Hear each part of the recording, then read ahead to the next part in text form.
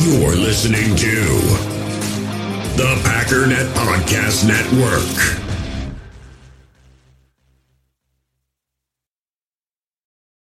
It's only a kick, a jump, a block. It's only a serve. It's only a tackle, a run. It's only for the fans. After all, it's only pressure. You got this. Adidas. With threats to our nation waiting around every corner, adaptability is more important than ever. When conditions change without notice, quick strategic thinking is crucial. And with obstacles consistently impending, determination is essential in overcoming them. It's this willingness, decisiveness, and resilience that sets Marines apart. With our fighting spirit, we don't just fight battles, we win them. Marines are the constant our nation counts on to fight the unknown. And through adaptable problem solving, we do just that. Learn more at marines.com. Actually, it's the lead play in our offense. Yes, a YN or a tight end to open up somewhere between 6 feet and 9 feet. Get an isolation with the linebacker. Tell the tackle to take the defensive end if he's over him. If he's not, to drive down on the first man to his inside. If the YN has the linebacker taken out, he cuts inside. If the YN has the linebacker in, he comes all the way around. If you look at this play, what we're trying to get is a seal here and a seal here. And try to run this play in the alley.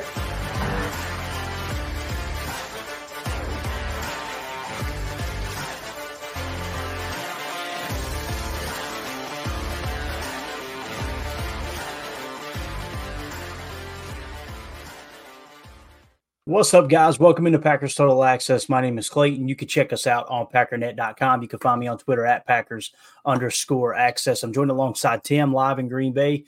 Here to talk a little Packers on this. I guess it's a Sunday evening. Is that right, Tim? Is this Sunday? Sure is. Doesn't feel right without football, right? Yeah, without football, I don't know what day of the week it is, man. It's just absolutely wild. But we had some news drop today that was good news. I think we would all agree. We also have Mark Murphy struck again today. You guys know we read an email exchange, I guess you could say, on the Murphy 5 between Mark Murphy and a fan. And I'll tell you, like I was saying to Tim offline, it kind of feels like Mark Murphy coming up on 2025.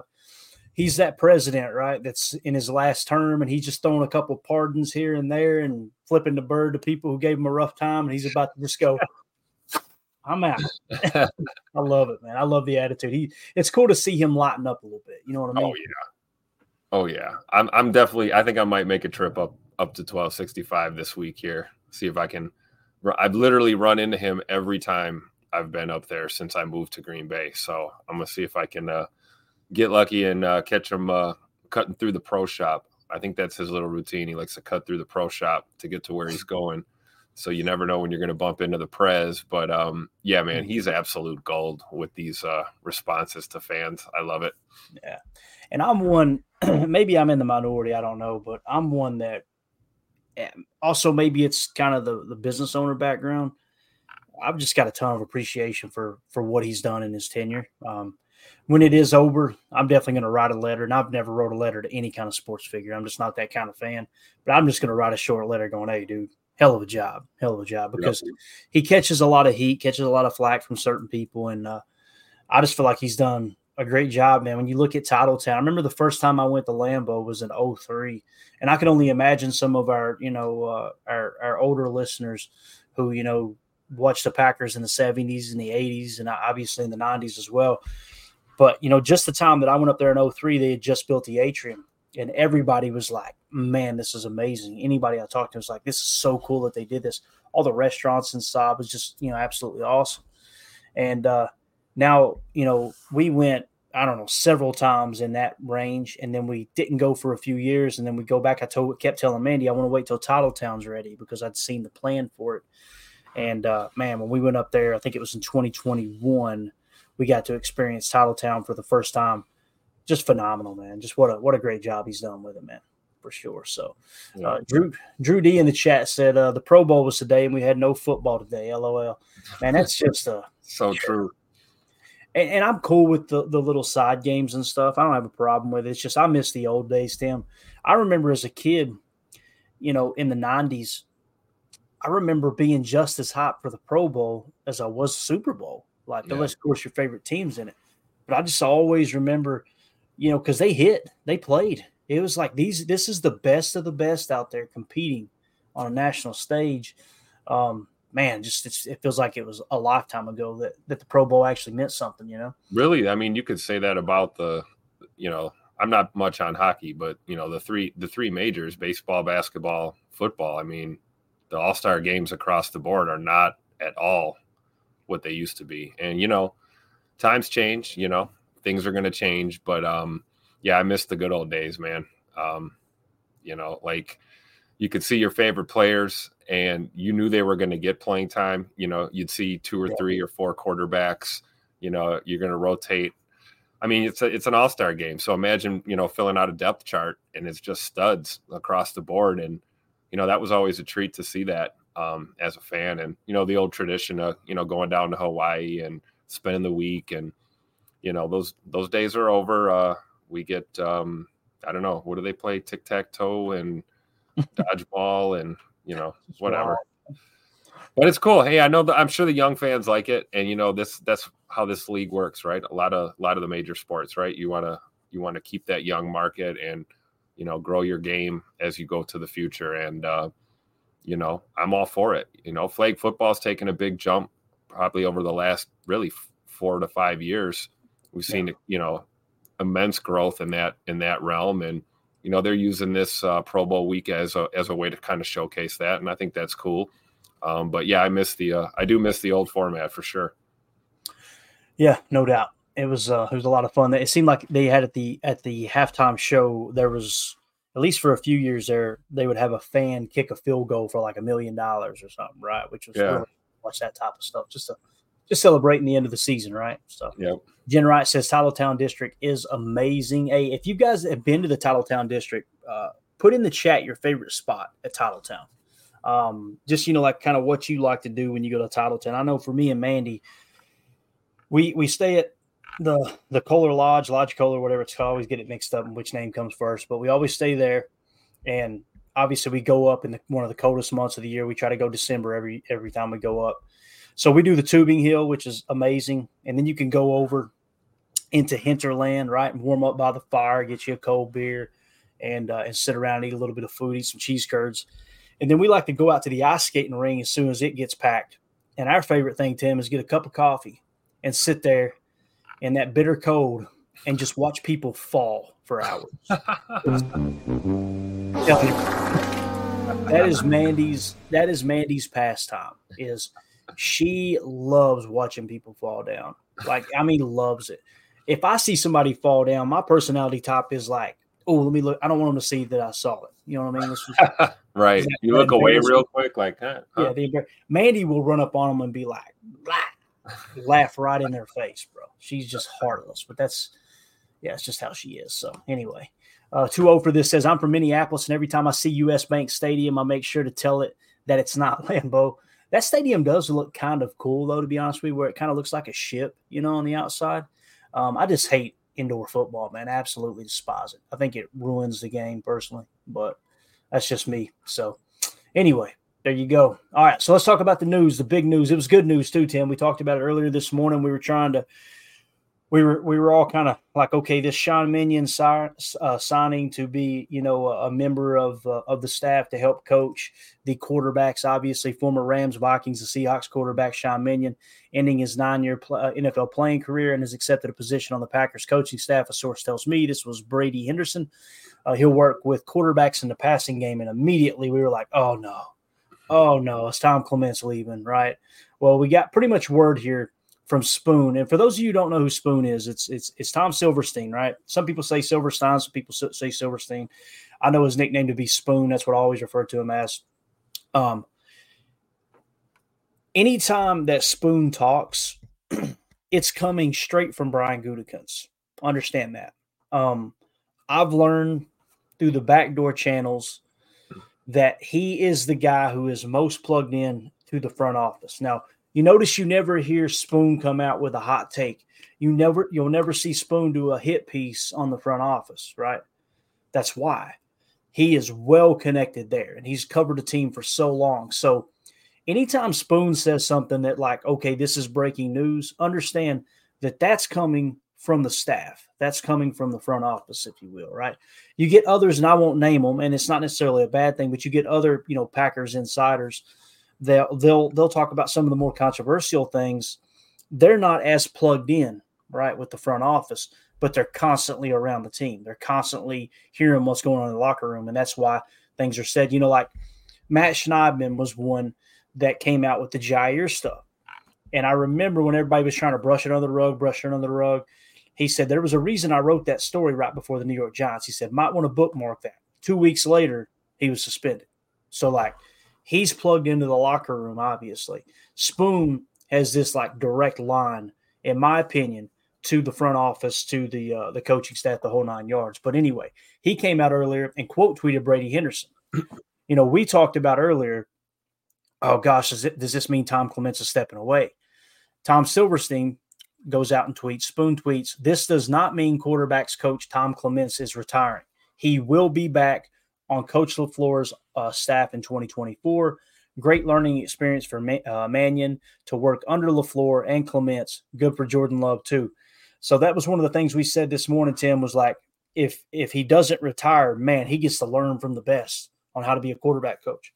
And him coming just, 2 years removed? Really, I guess 1 year removed, technically, from being in the NFL. So he sees the game for what it is right now.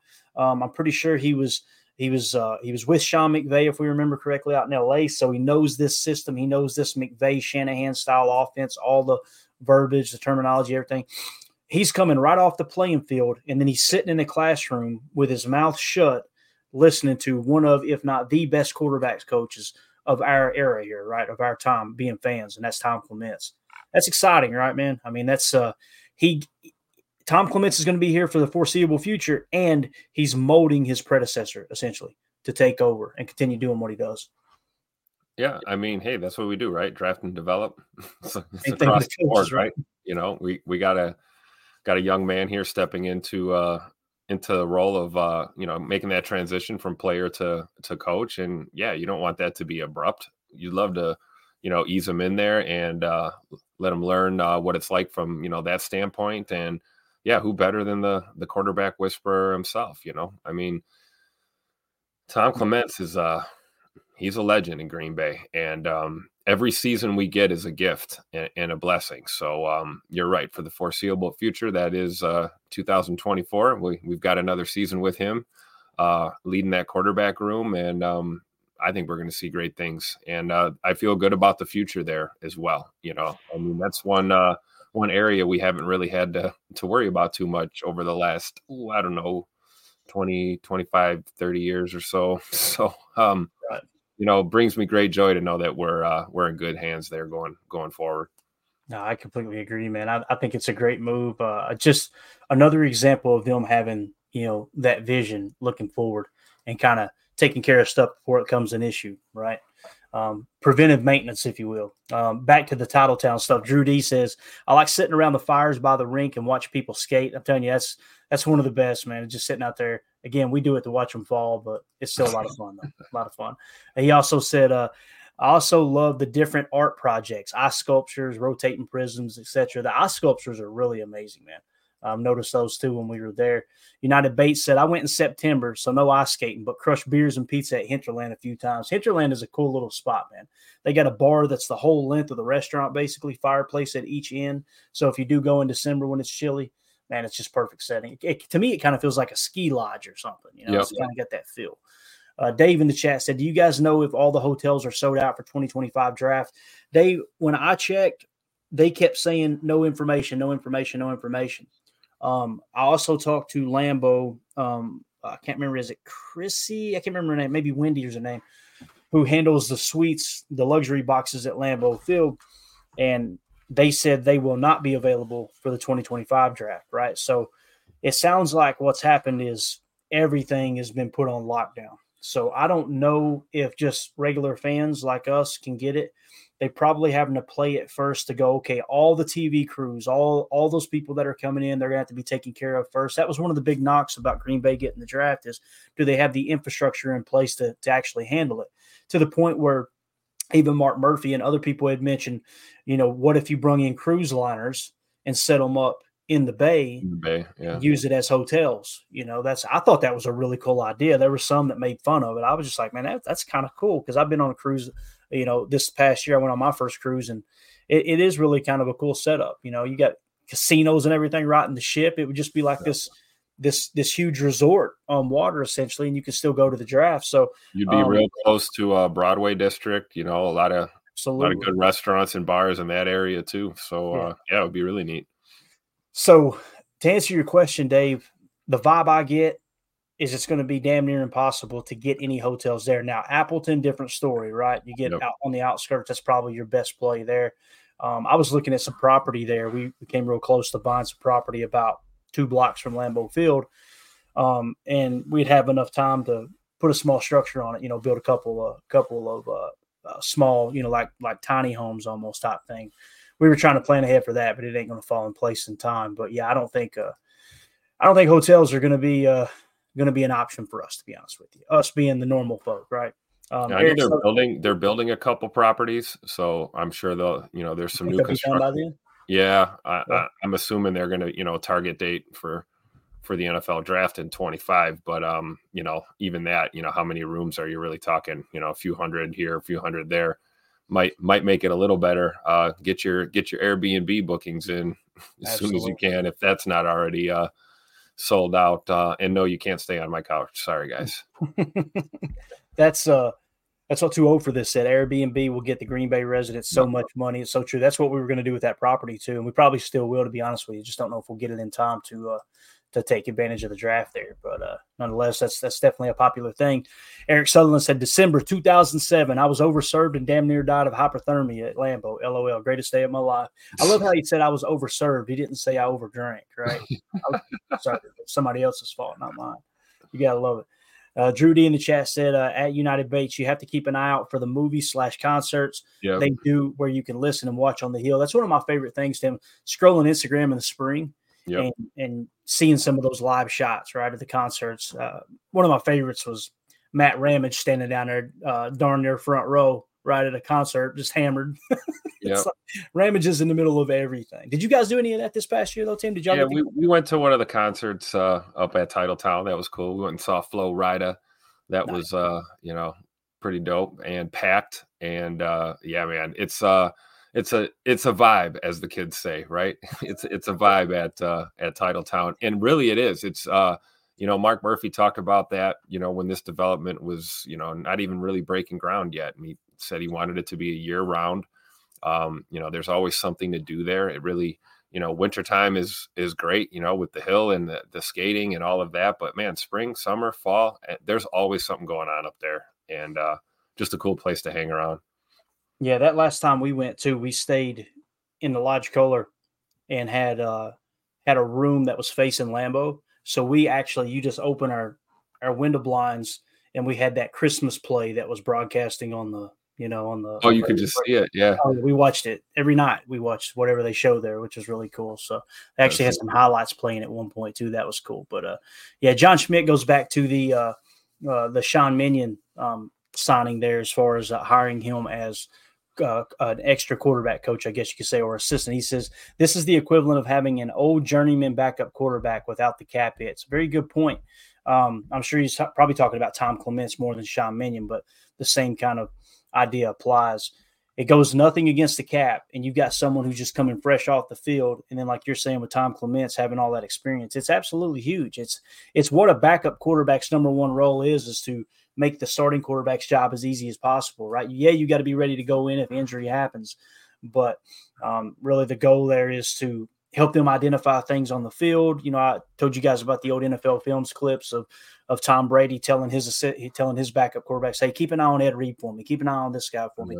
Let me know what he's doing on this specific situation, because he's gathering that information and reacting in real time. Maybe he doesn't have as much time to process for future plays, and you got an extra set of eyes there. When you got someone like Tom Clements with all that experience, it's absolutely huge. And then you got Sean Minion coming right off the field.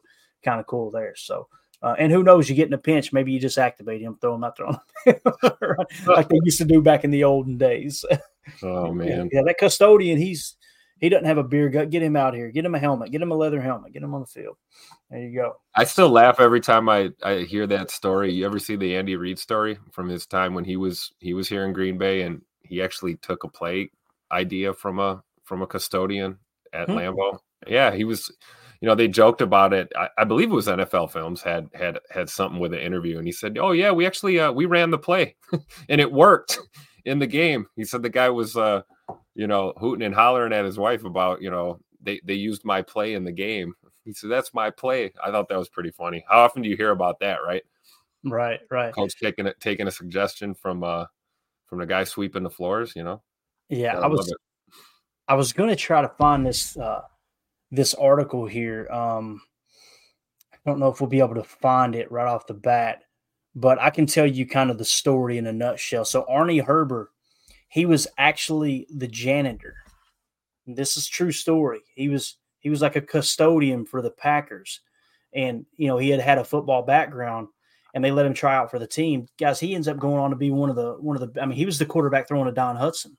Just absolutely wild story. I remember reading about that. I think it was Cliff Crystal that did a piece on it. Passion, drive, and patience. The formula for winning championships is also what keeps your ride or die alive. eBay Motors has everything you need to maintain your vehicle and level it up to peak performance. Superchargers, roof racks, exhaust kits, LED headlights, and more. Whether you're into speed, power, or style, eBay Motors has you covered. With over 122 million parts for your number one ride or die, you'll always find exactly what you're looking for. And with eBay Guaranteed Fit, your part is guaranteed to fit your ride every time or your money back. Because with eBay Motors, you're burning rubber, not cash. With the parts you need at the prices you want, it's easy to make your car the MVP and bring home huge wins. Keep your ride or die alive at ebaymotors.com. Eligible items only, exclusions apply. In the hobby, it's not easy being a fan of ripping packs or repacks. We get all hyped up thinking we're going to get some high-value Jordan Love card, but with zero transparency on available cards and hit rates, it's all just a shot in the dark. Until now, introducing slab packs from arenaclub.com, the only repack that provides real value, a complete view on all possible cards, and clear hit rates for each one. Now when I buy slab packs on Arena Club, it finally feels like I know what I'm getting. And honestly, the best thing for me and my son is the fact that we're kind of novices into this. When I walk into a card shop with my son, and a card says it costs $40, kind of just taking his word for it that that's a good value. So I appreciate the transparency on grading, as well as just getting excited about seeing what you could potentially get. Right now, you can get 10% off your first purchase by going to arenaclub.com/packdaddy. Wow, that's crazy offer. 10% off a $400 slab pack. That's $40 right there. Anyways, that's arenaclub.com/packdaddy for 10% off your first purchase. We all have smartphones, and we all know they're pretty amazing, but they also can be amazingly distracting, especially when we're around other people. So US Cellular wants us to reset our relationship with our phones by putting down our phones for $5.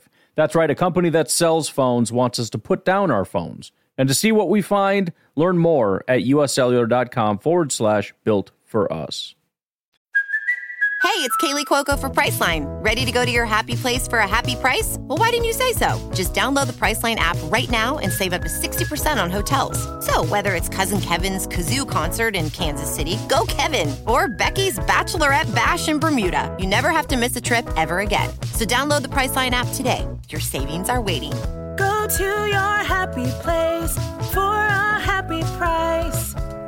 Go to your happy price, Priceline. Some time ago, I tried to Google it just now, but I didn't see it pop up immediately. I don't want to waste your all's time trying to search it, but if you guys get a chance, do some research on that. Type in Arnie Herber, custodian or janitor or something like that. Just a really, really cool story and how things kind of came together back in the day for sure. AFM in the chat said, hopefully Green Bay doesn't drink the NFL out of beer. I guarantee, hey, those Wisconsin people, man, I'm telling you right now, we love our whiskey down here in Tennessee. All right, we're all about our whiskey, our bourbon, and, all that good stuff.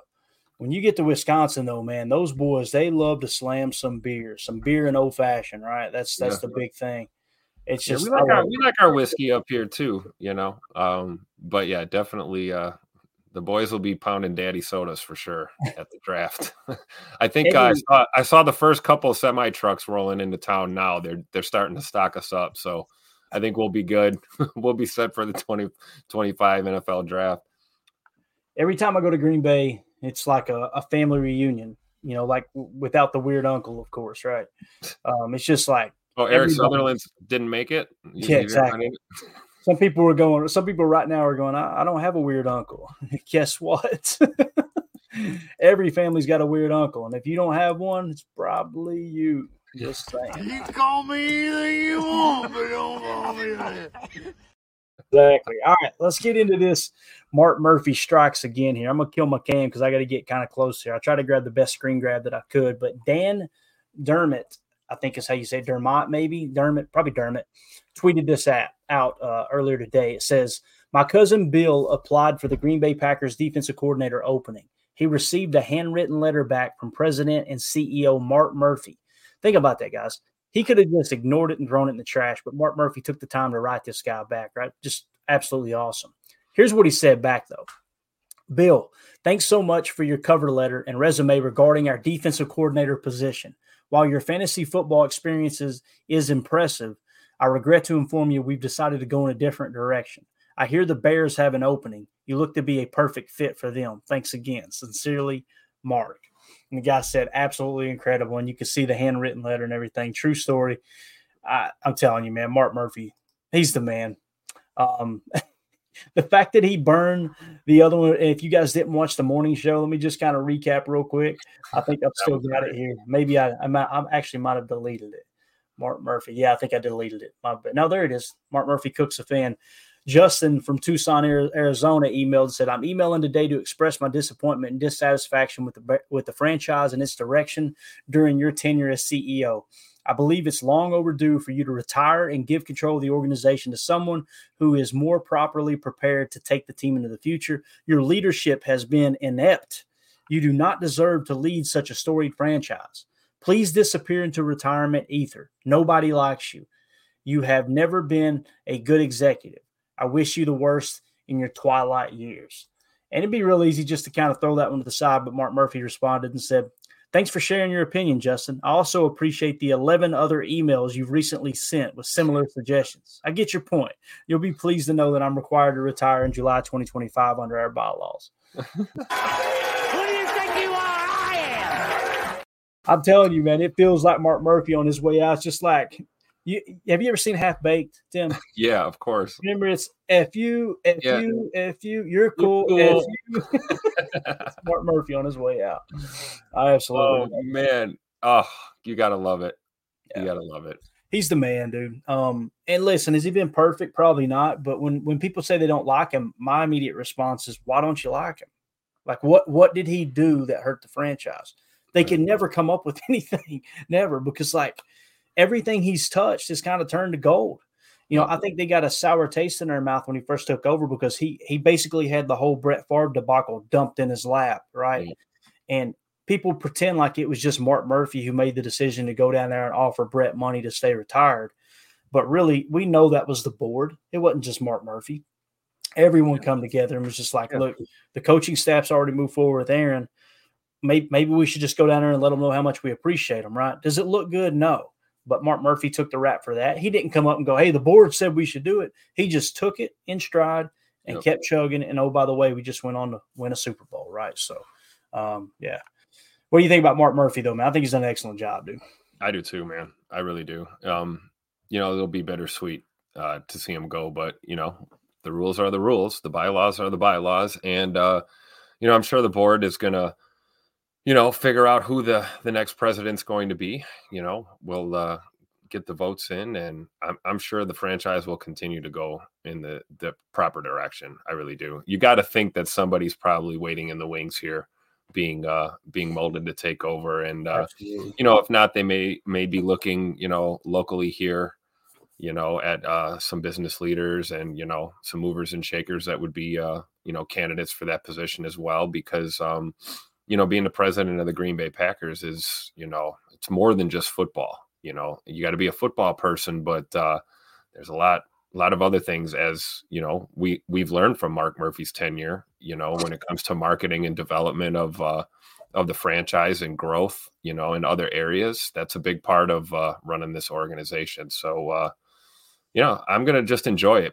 You know, we've got a lot of picks in this year's draft. We got the draft coming to town next year. You know, we'll be playing in a Super Bowl in New Orleans in 2024, hopefully, you know. So I was getting ready to say, man, how cool would it be to send him out with a ring, right? That would be awesome, man. Absolutely awesome. Get him another championship and send him off into the sunset, start the next era. I think that would be really, really cool. Go 2-0 in Super Bowls at the Superdome. That would be nice. Absolutely. 2-0 for this says Mark, quote, man of the people, Murphy. I agree with that. He also said some fans, quote, fans just don't understand how well they have it. I agree with that completely. Drew D says, I really don't think the average person understands how hard it is to find a president that knows football. I mean, this guy actually played in the NFL. I've met him personally many times. Always nice. People don't know that he was, you know, a safety for, at the time they were referred to as the Washington Redskins. And he, if I remember correctly, he led the league in interceptions that year. And I think they won a Super Bowl that year, if I remember correctly. I could be wrong there. I think it was the strike shortened year, but I do know that he led the league in interceptions one year. So he's a former player. People look at him, he's a big doofus. He's so stupid. I hear podcasters say that. I ain't gonna lie, man. Beat reporters talk about that, and I'm like, man, who have spent all of 11 seconds around Mark Murphy, probably. Right, and you know the other thing too is like buddy, we can see your house in the background. I'm not trying to be mean, but like you're making fun of a man who has succeeded at every level of life. He made it to pro football, right? He succeeded in pro football.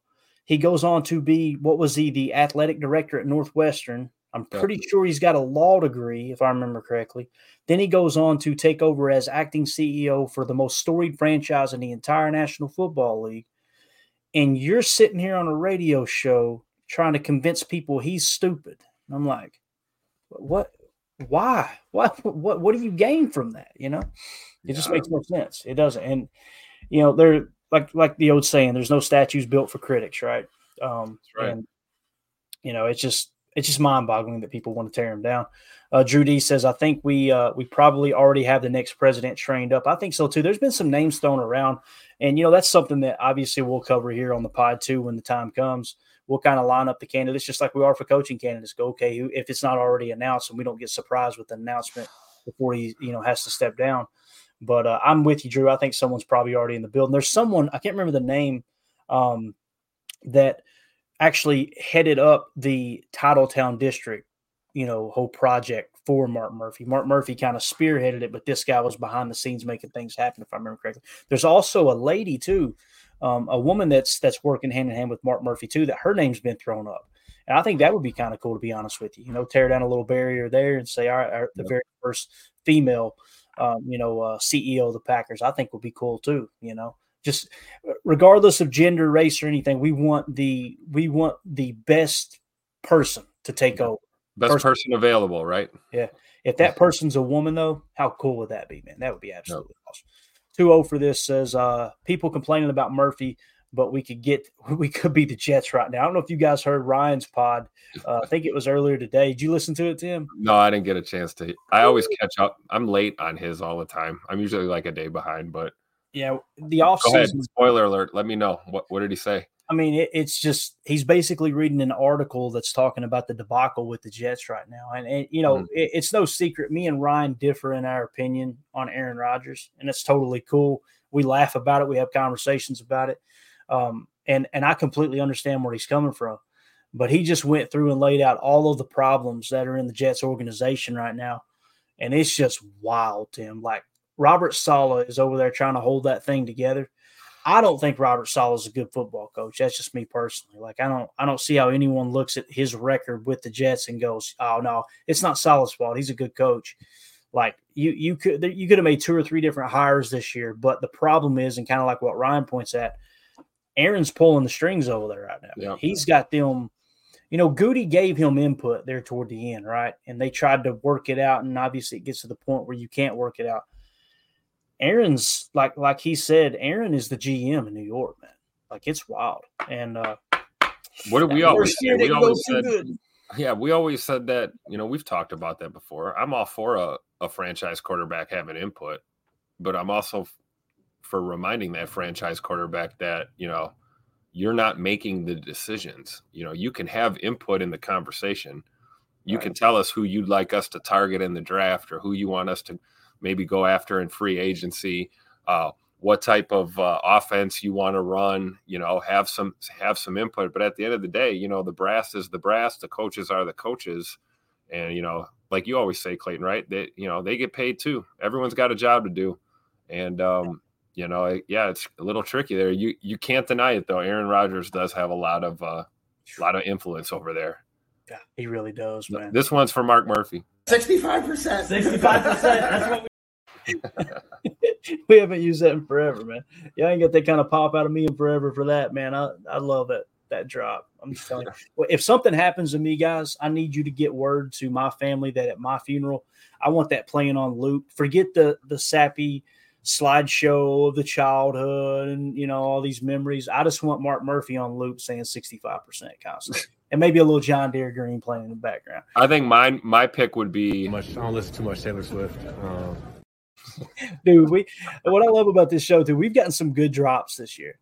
And there's going to be 2 or 3 drops that we add that we haven't even seen yet, and they're coming. And I just absolutely love it, man. We got some gems this year, dude. I'm just telling you. Eric Sutherland said, Clayton talking crap about my single wide home. That hurts. Hey, ain't nothing wrong with a single wide, man. We, like I told you guys, we moved like 4 or 5 times in 1 year.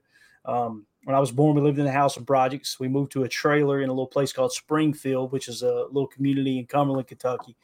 And I remember sleeping on the mattress in the living room floor with mom and dad. I was about 5 years old. And I remember the Christmas tree with the Budweiser cans on it for ornaments. That's a true story. I can show you guys that picture sometime. Dad watches the show. I've seen that. I saw that. You showed me. You did. I texted it to you, didn't I? Yeah, that was great. Yeah. But I can still remember the look on mom's face too, like, this man, I can't believe I married this man. What am I doing here? What am I doing? Talk about lack of vision.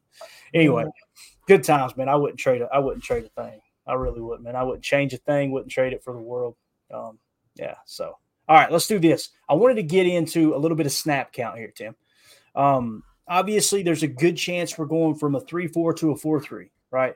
So when that happens, I think many people are overlooking the fact that the roster, it's not going to be a huge turnover, but you now have these minimum requirements for positions. So like if we don't go away from the 34 jam, which is basically that 5-man front, 3 down linemen, and with 2 edge defenders that are essentially defensive ends, but they're listed as outside linebackers for us. If we switch to 4-3, basically Rashawn Gary and Preston Smith will just be defensive ends now. That's how that's probably going to change. So there's still going to be edge defenders. There's not much that's going to change there in that regard. But think about the linebackers. When you're in a base 4-3, you've got to have 3 linebackers on the field. As were before, we technically have 4 linebackers, but 2 of them were those traditional stack backers. What I mean by stack backers, inside linebackers that line up behind the defensive lineman. They stack behind the defensive line. So you're probably going to need 3 on the field as opposed to 2, which means you'll probably need to add an extra body or 2 to the inside linebacker room or the linebacker room. And as far as snap count, how's it going to affect the players who are actually going to be on the field?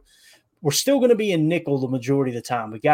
Everybody's got to keep that in mind. But still, there's going to be situations where you run those 4-3 looks. Now, we're trying to figure out, and everybody's just trying to guess, what is Jeff Hafley's defense going to look like? Is it going to look like Boston College's? Is it going to look like the 1 year that he was co-defensive coordinator at Ohio State? That one I just kind of throw out the window because I'm just like, he's there for 1 freaking year. He wasn't even the sole defensive coordinator. There was a lot of collaboration going on. Then he leaves for Boston College. So you look at BC, and then I think, the fact that Jeff Hafley, like we mentioned earlier today, he's always talking about his NFL friends, right? He keeps saying, well, when I speak to my NFL friends, I think that's probably Robert Saleh and some people within his organization. There's others too, no doubt about it. But I think of Robert Saleh's defense, it's probably going to be the closest thing we have to trying to guess at what Jeff Hafley's defense may look like, right? So when we look at the snap count for the the New York Jets, who ran a 4-3, obviously, right? What I want you to key in on is look at these. These are sorted by snap counts, okay? C.J. Mosley, linebacker, 1,127 snaps, right? Quincy Williams, linebacker, 1,092 snaps, okay? Let's forget safety and corner and all that. Just hop on down here, right? There's your first defensive lineman, Quinnen Williams, 778. Now, understand injuries may have played a role here, okay? But overall, you can kind of see who was on the field the majority of the time.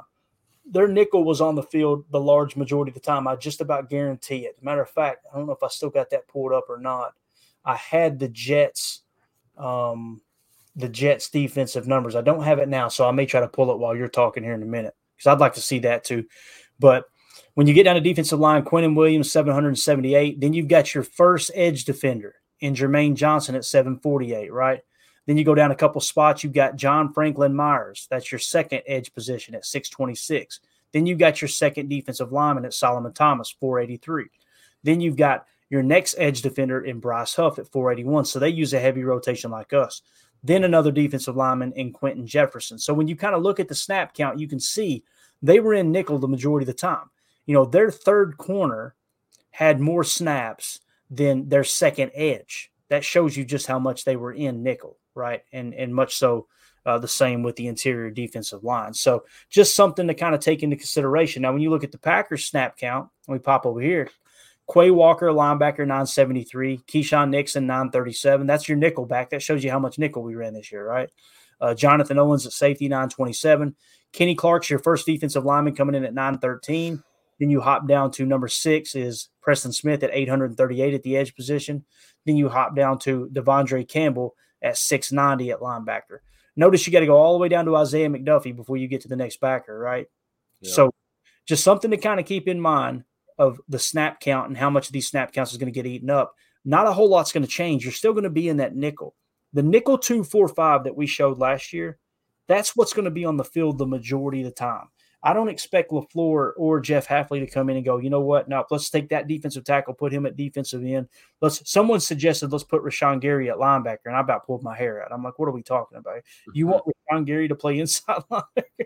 And I gotta try to just ignore those comments, you know, and move on. I don't know if they're trying to ruffle my feathers or maybe they don't watch much, and that's totally cool. If they don't, you can fan at whatever level you want. But Rashawn Gary's not going to be playing inside linebacker, and nor do I think he should in this defense. Okay. So just something to kind of keep in mind there. But when it comes to that, Tim, and you go to building a roster, you know, you got to kind of step back and go, okay, what do we actually need? We mentioned defensive line, but if there's only going to be 2 defensive line on the field the majority of the time, because you're going to be a nickel, a large chunk, even when you're in 4-3, those big interior defensive linemen you're still just going to have 2 on the field.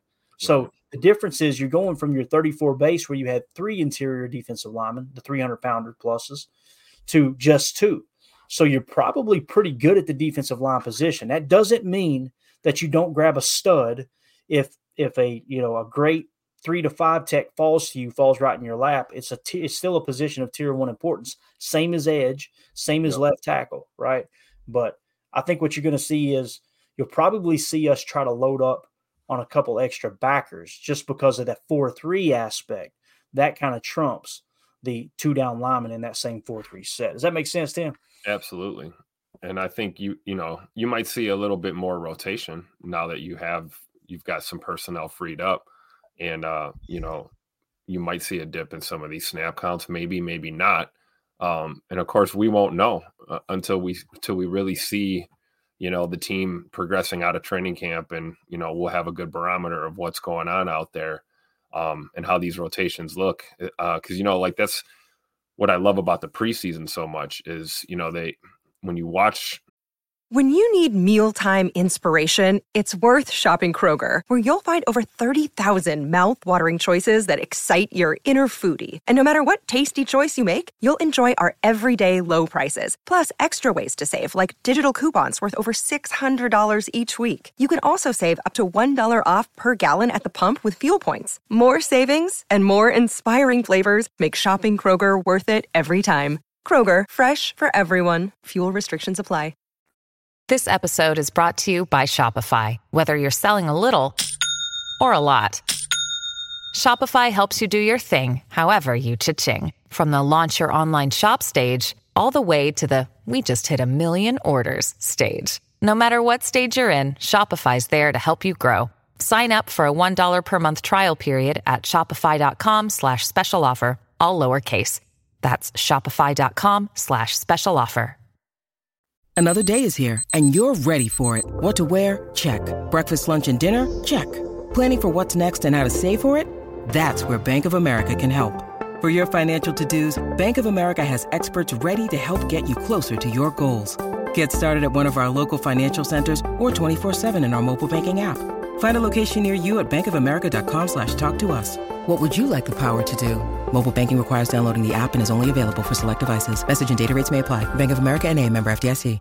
Mother's Day is around the corner. Find the perfect gift for the mom in your life with a stunning piece of jewelry from Blue Nile. From timeless pearls to dazzling gemstones, Blue Nile has something she'll adore. Need it fast? Most items can ship overnight. Plus, enjoy guaranteed free shipping and returns. Don't miss our special Mother's Day deals. Save big on the season's most beautiful trends. For a limited time, get up to 50% off by going to BlueNile.com. That's BlueNile.com. You know, if we just take the defensive side of the ball, I mean, they don't really tend to ease much in. They're trying to run everything that they worked on all summer right away and get those reps in. So we'll have a better ability to judge what this defense is going to look like. But I think you're right. I mean, regardless of, if we're in a 4-3 or 3-4, we're going to have personnel available on that defensive line. And I'm with you too. I think backer's probably more of a priority, but I would not be upset at all if we took another dog on that defensive line in the draft. Yeah, especially if the right one falls, right? So that's right. Here's the Jets look, okay? Base 4-3, 15% of the time. That was 25th most in the league. Nickel, they were in 81% of the time. That was second most in the league. So if we come in and attack it the same way, if Jeff Hafley comes in and says, all right, I'm just gonna kind of take a page out of Robert Saleh's book and build this defense kind of around that look, play more man coverage, that type of thing. Now you see the Jets actually played the 11th most man coverage. You guys know we played 23% man last year, right? And one of the things I said is, look, don't kid yourself into thinking that Jeff Hafley's going to come in here and run 50 and 60% man coverage. It just doesn't happen in the NFL. As a matter of fact, the most in the league is that 40% with the Atlanta Falcons, and then Dallas comes in right under them with the second most. So from the Jets' perspective, 30% man coverage. So they still played zone 52% of the time. I said somewhere between 30 and 35% would be my guess as to how much man coverage we play next year. It looks like that's going to be that sweet spot there. And, maybe you ease into it, so maybe it's 28% as opposed to 30%, but the Jets definitely ran 30% man coverage. And their EPA across the board pretty darn good. 4-1, 24 it dipped in dime. So when they had to go to dime, they struggled. Why is that? They're built with a 4-3. They probably had a little bit stronger at linebacker than they were with cornerback and safety depth, right? I know they have studs on the starting lineup, but against gap run, 8th, against zone run, 9th, against man coverage, 9th, against zone, 3rd. When they were playing zone, 3rd in EPA. All these numbers are. They brung 3 rushers 5% of the time. That was 13th most in the league. Their EPA was not. They brung 4 rushers 80% of the time. What did he say in that interview we played of Jeff Hafley when he was at Boston College? It's, and the guy asked, what's your scheme? He said, it's mostly middle field closed, middle field close, 4-man rush, that type of thing, right? 4-man rush. The Jets brung more 4-man rush than anyone else in the league, and their EPA while doing so was second in the league. So people have this big idea that Jeff Hafley's going to come in and we're going to blitz 6, we're going to blitz 6, we're going to blitz 6. I just don't see it. I don't think it's going to happen. I think you're going to try to get pressure with 4, play a little cover 1. You're going to get a little bit chaotic at the line of scrimmage, mugging the A and B gaps with linebackers moving around, that type of thing. But at the end of the day, you're probably just going to bring 4 rushers the majority of the time. They brung 5 rushers, they being the Jets, 12% of the time. That's 31st most in the league. 6+ rushers, 3% of the time. That's 27th most in the league. So you see, they really leaned on 4-man rush. Okay. Yep. Now, middle field close, 20th in the league at 41%, middle field open 41%. So they were right at 50%. I would expect that number to tilt towards middle field close when Jeff Hafley takes over. Matter of fact, if we go back to last year, let me see if I've still got that for the Packers. I'd like to see Here we go. Packers defense. They played middle field close 52% of the time. That was fifth most in the league. Everybody's going, what are you talking about? We play Fangio. We play quarters. We didn't last year, guys. We showed you on the shelf and rotated to cover one 52% of the time. We ended up in middle field close, which is a cover one or a cover three, one safety deep. So we might not even see that type of rotation, right? You were talking about that where, he kind of plays a little more straight up. We're going to have one safety out there on the shelf. He's going to be there. I don't see late rotation happening. Now that may change though, right? He's coming back to the NFL. We might see him, sprinkle a little more sugar into that defense than we're normally used to looking at least what I've seen on film. Yeah, definitely. So that's kind of how that lays out there. Let me pop that back down. Antonio in here. Antonio says, been watching some BC games. I have too, Antonio. You were thinking exactly in the same vein there, man. He said they frequently have defensive ends standing up like outside linebackers and have D linemen dropping back in zone coverage like a 3-4. Shh. The first time we see Preston Smith drop into coverage, those same fans, I wonder if they're going to lose their mind if it was just Joe Barry hate. But I think it comes down to the current matchup too, Antonio. Like the game I watched really close was the FSU game. They had Jordan Travis, who is a very mobile quarterback. It's obvious what they tried to do was mug the line of scrimmage, and then they would drop a D tackle back to play that mid spy in case he tried to rush in through the middle rushing lanes. So I think you had a little bit of that effect with the FSU game, but also the interview we played with Jeff Hafley, he talked about that. You play defense in the NFL totally different from how you play it in college. That's why I'm saying I imagine it's going to be more along the lines of what Robert Saleh done with the Jets as opposed to what he tried to do with BC. That's the other thing too. BC, lacking talent, you're trying to manufacture pass rush too, right? Mm-hmm. As we're with the Packers, he's probably going to come in and go, you know what? Preston Smith and Lucas Van Ness on one side, rotating.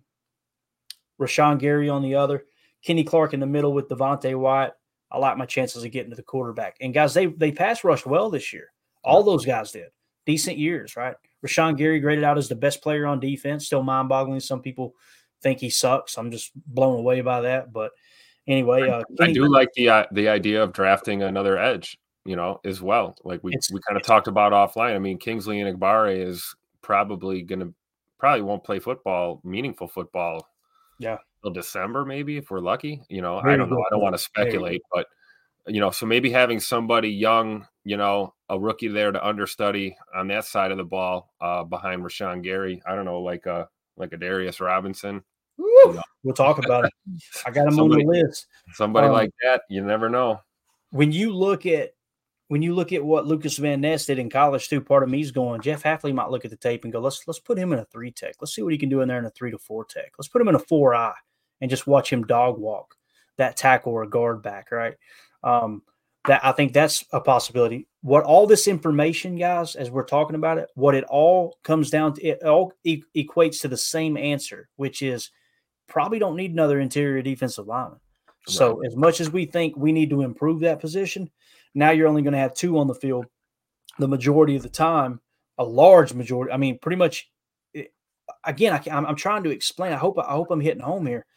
34 jam is the only reason you had 3 defensive linemen on the field like that, right? When I say defensive linemen, the big boys, the 300-pound pluses, you're never going to be in that unless they come out in an extra heavy set and you go to some kind of 5-2 look or something like that, right? That's when you might get a little bit heavier, still put your 2 edges out there.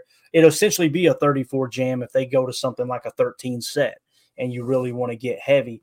But again, if you're going to steer in the direction of Robert Saleh, you're playing nickel 80% of the time. That tells me I would just about guarantee if someone did go to a 13 set, they would just go to a 4-3 base. They wouldn't worry about putting an extra big body in there in the middle.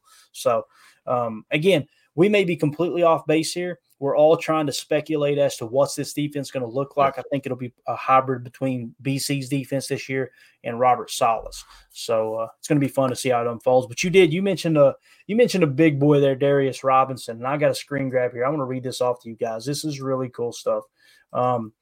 This is one of the guys that Jake Shavink mentioned. I know Jake was in the chat here earlier. I seen it roll through, I believe. So this is one of the guys he talked about. Brett Coleman, okay, tweeted this out. I don't know who Brett is, but I'm sure these numbers are accurate. But he said, for those that are curious, here are Darius Robinson's pass rush win rates from different alignments. Out of the 3-tech and the 4-eye, 13%. Out of the 5-tech and the 6, 18.8%. Wider than that, which is what we would consider a 7 or a wide 9, 19.1%. So to me, he's a 6'5", 290-pound 5-tech that can play edge in nickel, looks just for fun. All right. And then he skipped a couple lines and said, that's the J.J. Watt profile.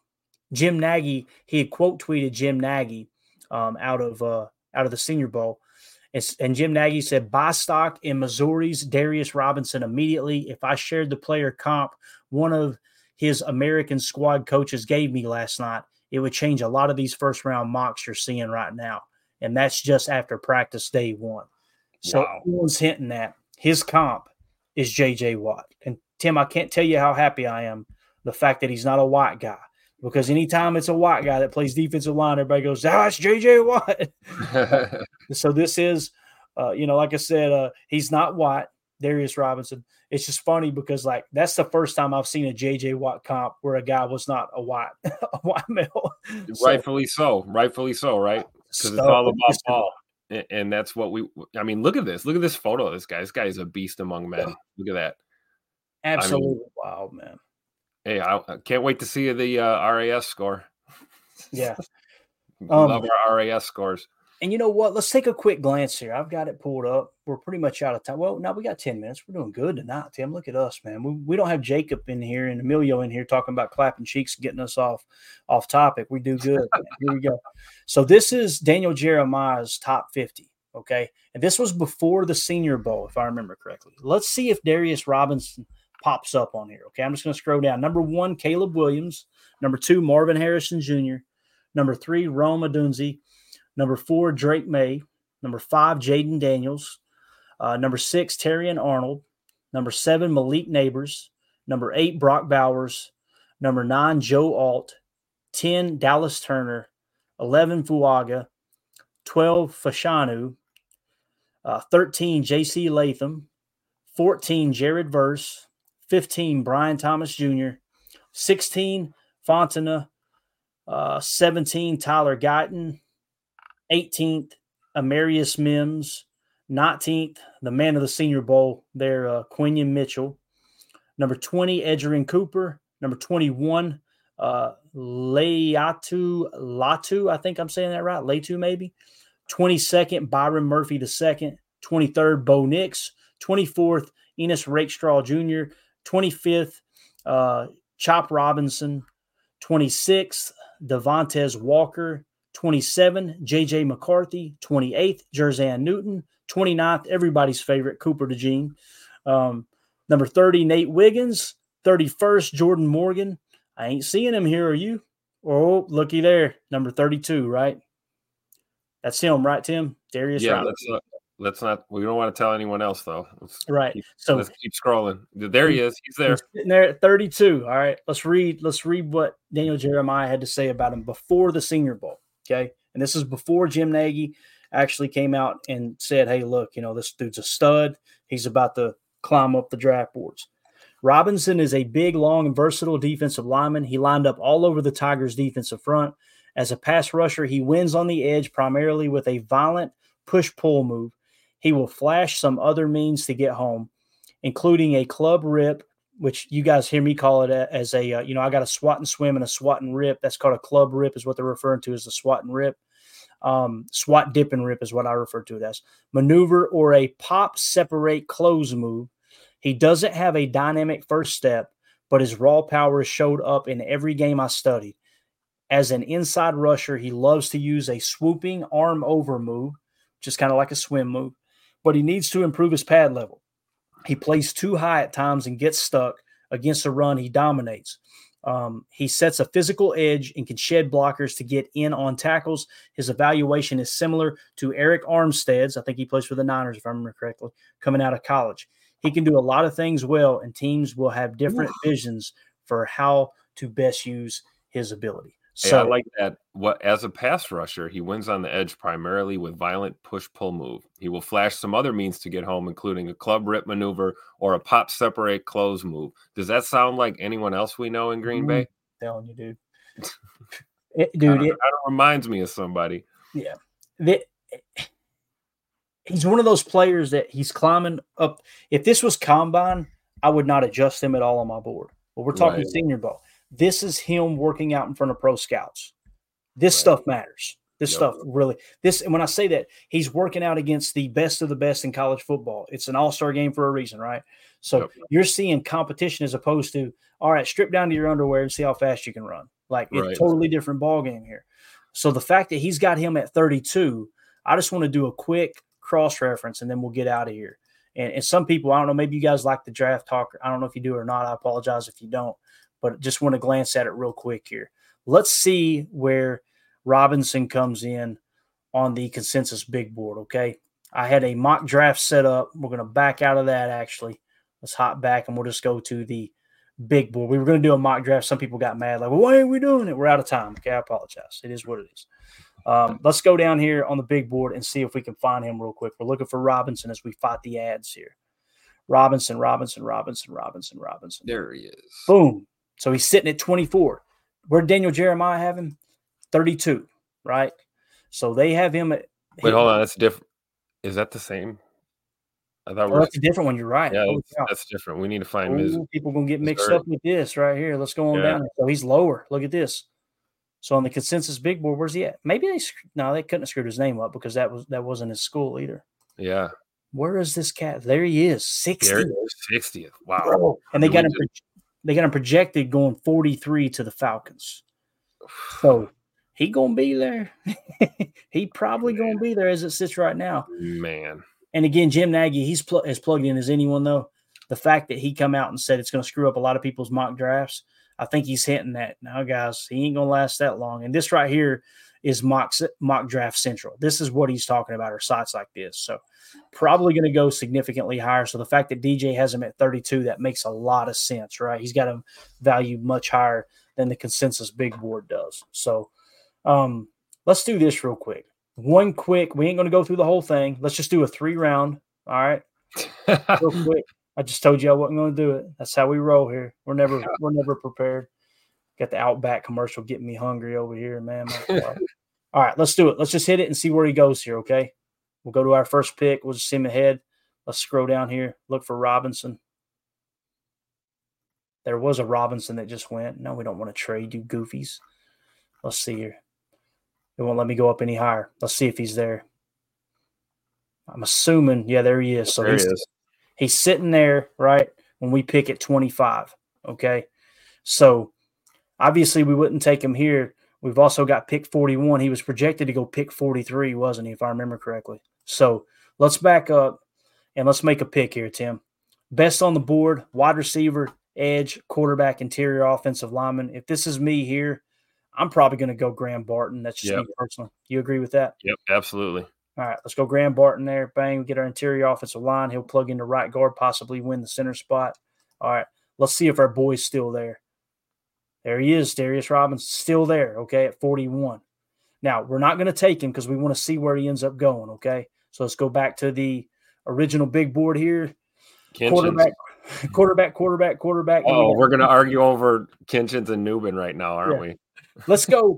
Here's the thing. You guys know I like Nubin better than Kinchins, but Jake likes Kinchins over Nubin. Everyone else who's got 2 brain cells to rub together like Kinchins over Nubin. I've only got 1.5 brain cells here, okay? So I would take Nubin, but we're going to go Kinchins because I'm telling you, Tim, I don't want that kind of pressure on me to say everybody told you. So we're going to go Kinchins. You good with that? Yes, sir. All right, we go Kinchins now. Let's see if Robinson makes it to 58. I don't think he will. He was projected at 43. Let's see. There he is. Take him. He's on the board. Yeah, look at that, man. Look at that. Now, Chris Jenkins, significantly better here, Tim. Yeah, let's see where he goes. Let's see if he makes it to. There's no way he's making it to 88, right? Probably not. No. Again, we would probably take Darius here just for this exercise, but I just want to see if he somehow makes it to 88. And this gives you a good idea of, okay, who can you actually take here? Newbin, you guys know we did this the other night. Jake Shavink was all over it too. It's probably either Newbin or Chris Jenkins here for me.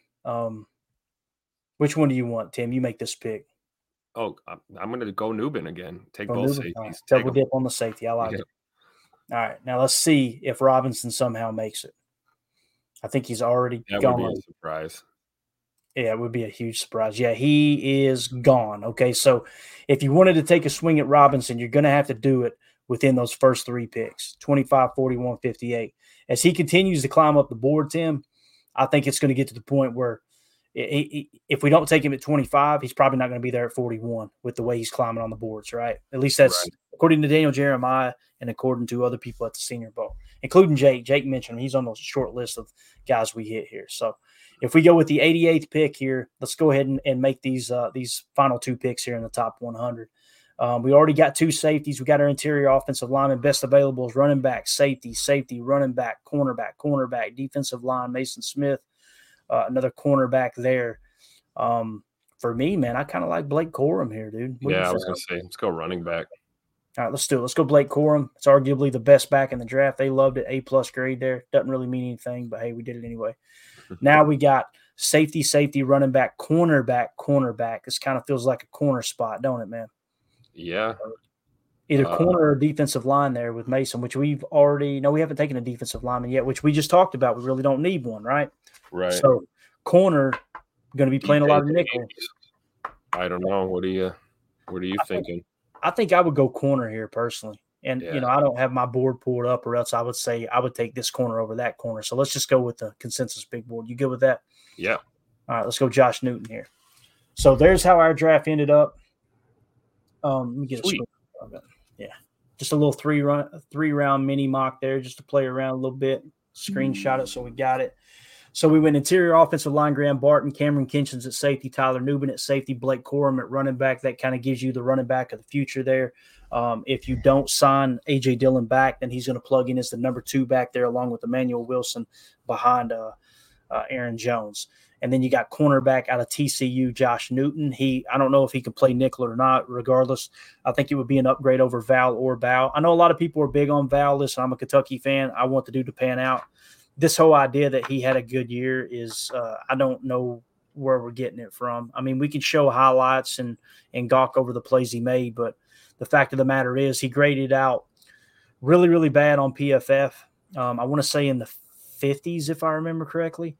And then if you go cross-reference to SIS and go passer rating when targeted, which I think is probably the most important statistic when it comes to a cornerback in coverage, he graded out in somewhere in the 90s rank. Okay, so he's grading out like a 3rd corner. If you can go grab a young corner and plug them in as your number 2, or luck up and get a slot and you keep Val out there, but you put him in the slot and free up Keyshawn Nixon to focus on just kick return, I think that could be a good move too. But I'm really looking boundary corner top player there opposite Jair. So I kind of like that. I'd be okay with that. But anything you need to add to that, Tim? No, I'm with you on that for sure. Cool. Good deal, man. That's a fun little mini mock there, right? I'm sure everybody in the chat disagreed with it, but it's usually how it goes. Like Jake, Junior Colson eye emoji. Jake, we have this is what I'm talking about, Jake. You got the link always. When we're doing stuff like this, you should just have hopped in here, dude, and said, hey, wait, guys, I'm in here. Let's do this. Let's think about this. So we had one from Drew D in there too. What'd he say?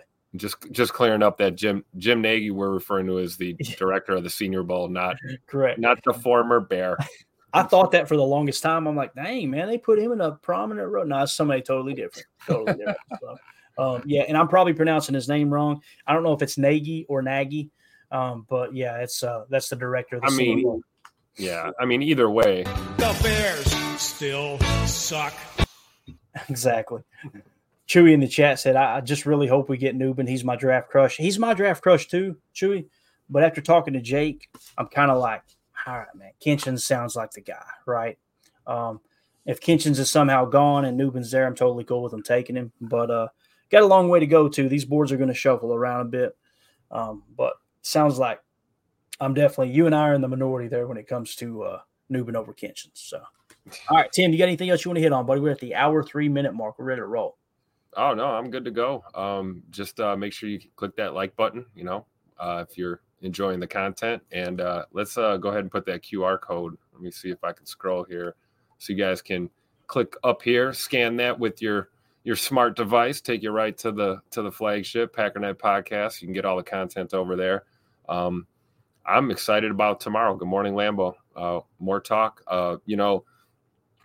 We're in the off season, but there's a lot to talk about and a lot of changes happening. And it's an exciting time to be a fan right now. I mean, this is kind of the lull, going into off season mode, but before you know it, we're going to be playing ball again. Yeah. So.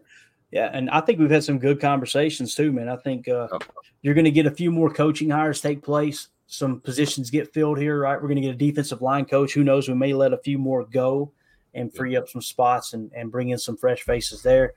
As soon as we get kind of word on, okay, what kind of – if the linebacker coach stays put, right, if he stays put and we hire a defensive line coach from a 34 top front, I'm really going to kind of step back and go, okay, maybe we're not just going to dive right into the 4-3.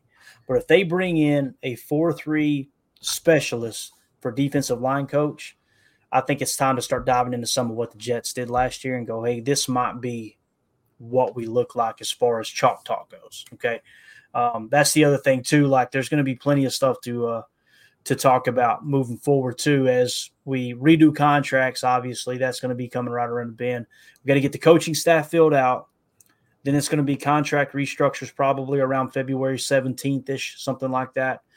And then it's going to be stepping right into the combine, and then it'll be free agency, and then we'll have the draft.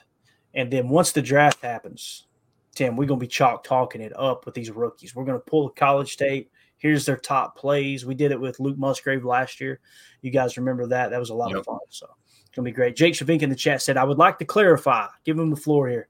Kinchins over Newbin is a fit thing for what we project Hafley's defense to look like. So it's not – if I'm understanding correctly what Jake is saying here, and I remember him saying it last night, it's not that Kinchins is just crazy way better than Newbin. It's more of a scheme fit thing. So good stuff there. Appreciate you, Jake. You're the man, buddy. AFAM in the chat says Paul going to scan that on his Burner Boost mobile phone. Straight thugging over there. Yeah. All right, Chewy. Calm down in here, Chewy. Don't you do this to me. Immediately, everybody goes and looks at Chewy's comment. All right, we're out of here, guys. Appreciate everybody hanging out with us. This was a lot of fun. Yeah, we'll be back tomorrow morning. We'll make sure we didn't miss any special shout-outs. Now, we're good there. If you guys would, like I say, click that like button. We got a herd of people in here, 111 right now. If you guys would hit the like button for us, we would greatly appreciate it. It only takes a second. It helps boost the algorithm so other Packer fans can find this channel, find this content. We would greatly, greatly appreciate that. You guys have been phenomenal. The support is just unbelievable. The channel's growing like crazy, and we're doing it in the slow time of the year, which is really exciting. I think we got the next 12 months is just going to be an absolute blast for sure. So, Tim, appreciate your time, buddy. It's good to have you back in here for sure as well. And for those of you listening on the pod, thank you for making us a part of your day. As always, let's go out and be the change we want to see in the world. And go, Pack, go. The power sweep. Actually, it's the lead play in our offense. Yes, a YN or a tight end to open up somewhere between 6 feet and 9 feet. Get an isolation with the linebacker. Tell the tackle to take the defensive end if he's over him. If he's not, to drive down on the first man to his inside. If the YN has the linebacker taken out, he cuts inside. If the YN has the linebacker in, he comes all the way around. If you look at this play, what we're trying to get is a seal here and a seal here, and try to run this play in the alley.